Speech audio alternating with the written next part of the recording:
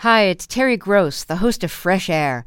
We bring you in-depth, long-form interviews with actors, directors, musicians, authors, journalists, and more.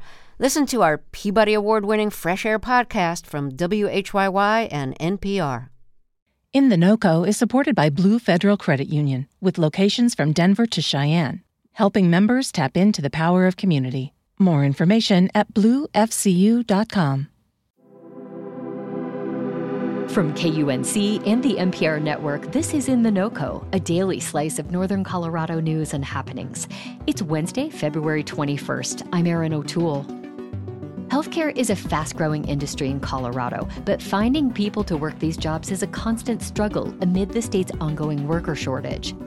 State leaders are hopeful that a new bipartisan bill will alleviate some of the pressure. It would fund healthcare training across the state, including a new medical school, the College of Osteopathic Medicine at the University of Northern Colorado.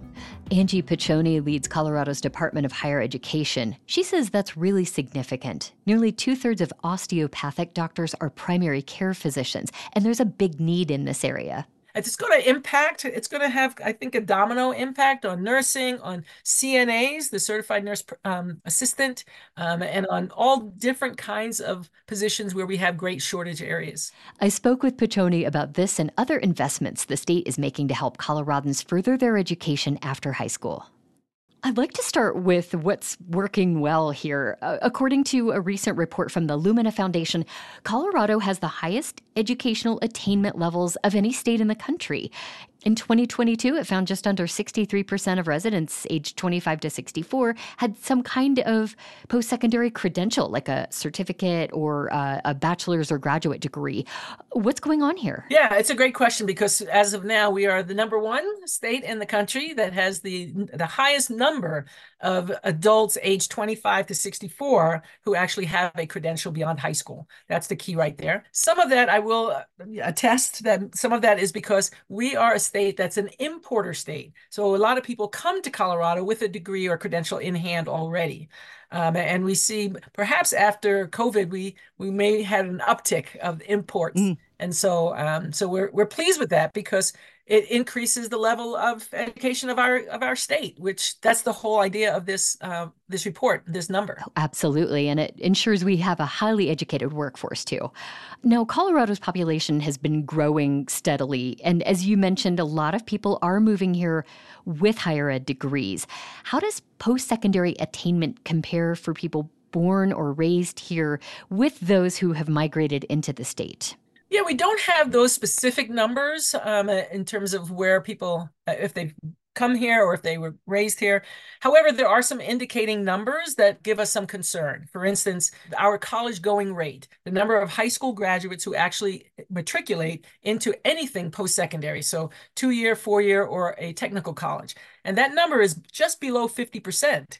So that's not a good number. The national average is in the 60s, high 60s. And so we're significantly below the national average of our own high school students matriculating into anything post-secondary.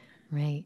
Well, let's talk about equity issues around this then, because there is a gap between the graduation and completion rates for students of color compared to their white counterparts. One of the biggest discrepancies is among Hispanics and Latinos, who are the largest and fastest growing ethnic groups in Colorado.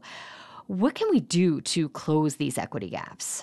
Well, this is the question of the century, perhaps, and not just for Colorado, but every single state experiences an equity gap issue. We do. It's the focus of the department. We were able to hire a chief educational equity officer to help the institutions really focus on what are the equity action plans to help resolve this issue.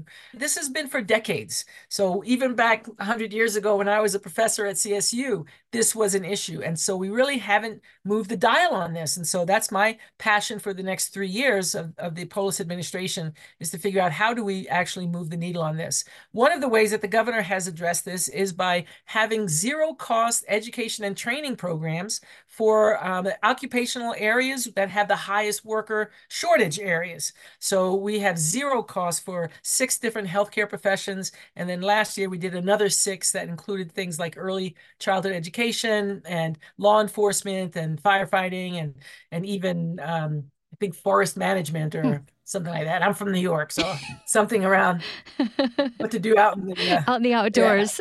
Out in the outdoors, yeah. So these are all good, and some of those are entry level. So we want to make sure that we also have stackable credentials. So we'll pay for you to get the entry level position. We'll do the education training free, and then we want you to also stack so that you have more than a job, that you have a line of sight to a career. Now, when we say post-secondary education, I think people usually think of a degree or certificate from a 2-year or a 4-year college or university.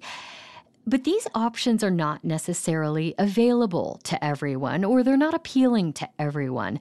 What other avenues are out there for people who don't want to or cannot invest years in pursuing a higher ed degree, but who want additional training to land a good paying job? Yeah, absolutely. And so, when we think about post-secondary, I was just talking to some of my staff about this. It's a term that people don't always understand, but we know about elementary school, and secondary school is high school. So this is post-secondary is everything past high school.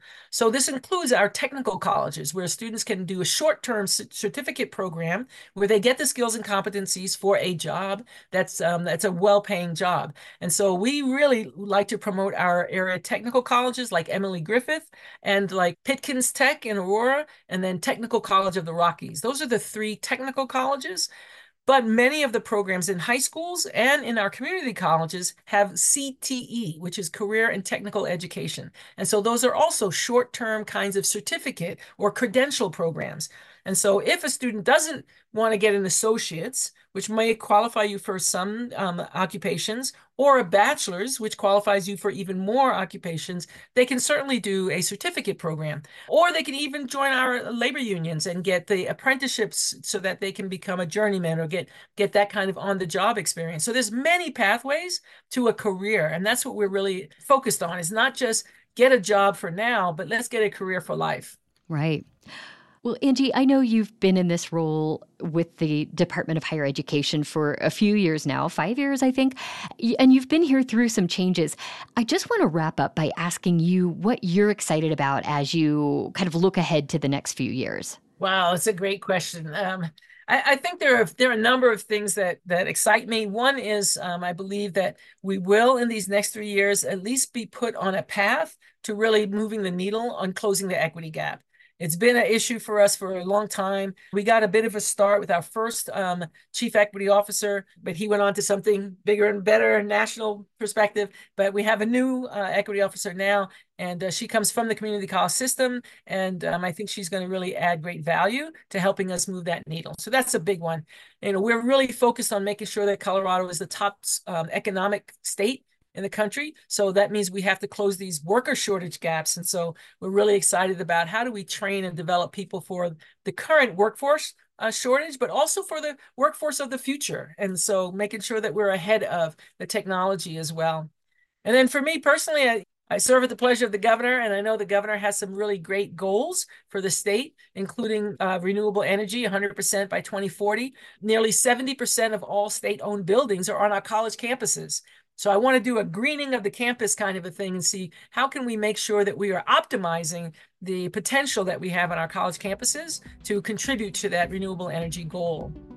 Angie Piccioni is the Executive Director of the Colorado Department of Higher Education. Thank you so much for talking with me today. My pleasure. Always call me whenever you need to. And that's it for us today here on In the NoCo. We'll be back tomorrow with more of what's happening in Northern Colorado. Stephanie Daniel produced this episode. Robin Vincent is our executive producer. I'm your host, Erin O'Toole. We'll see you next time.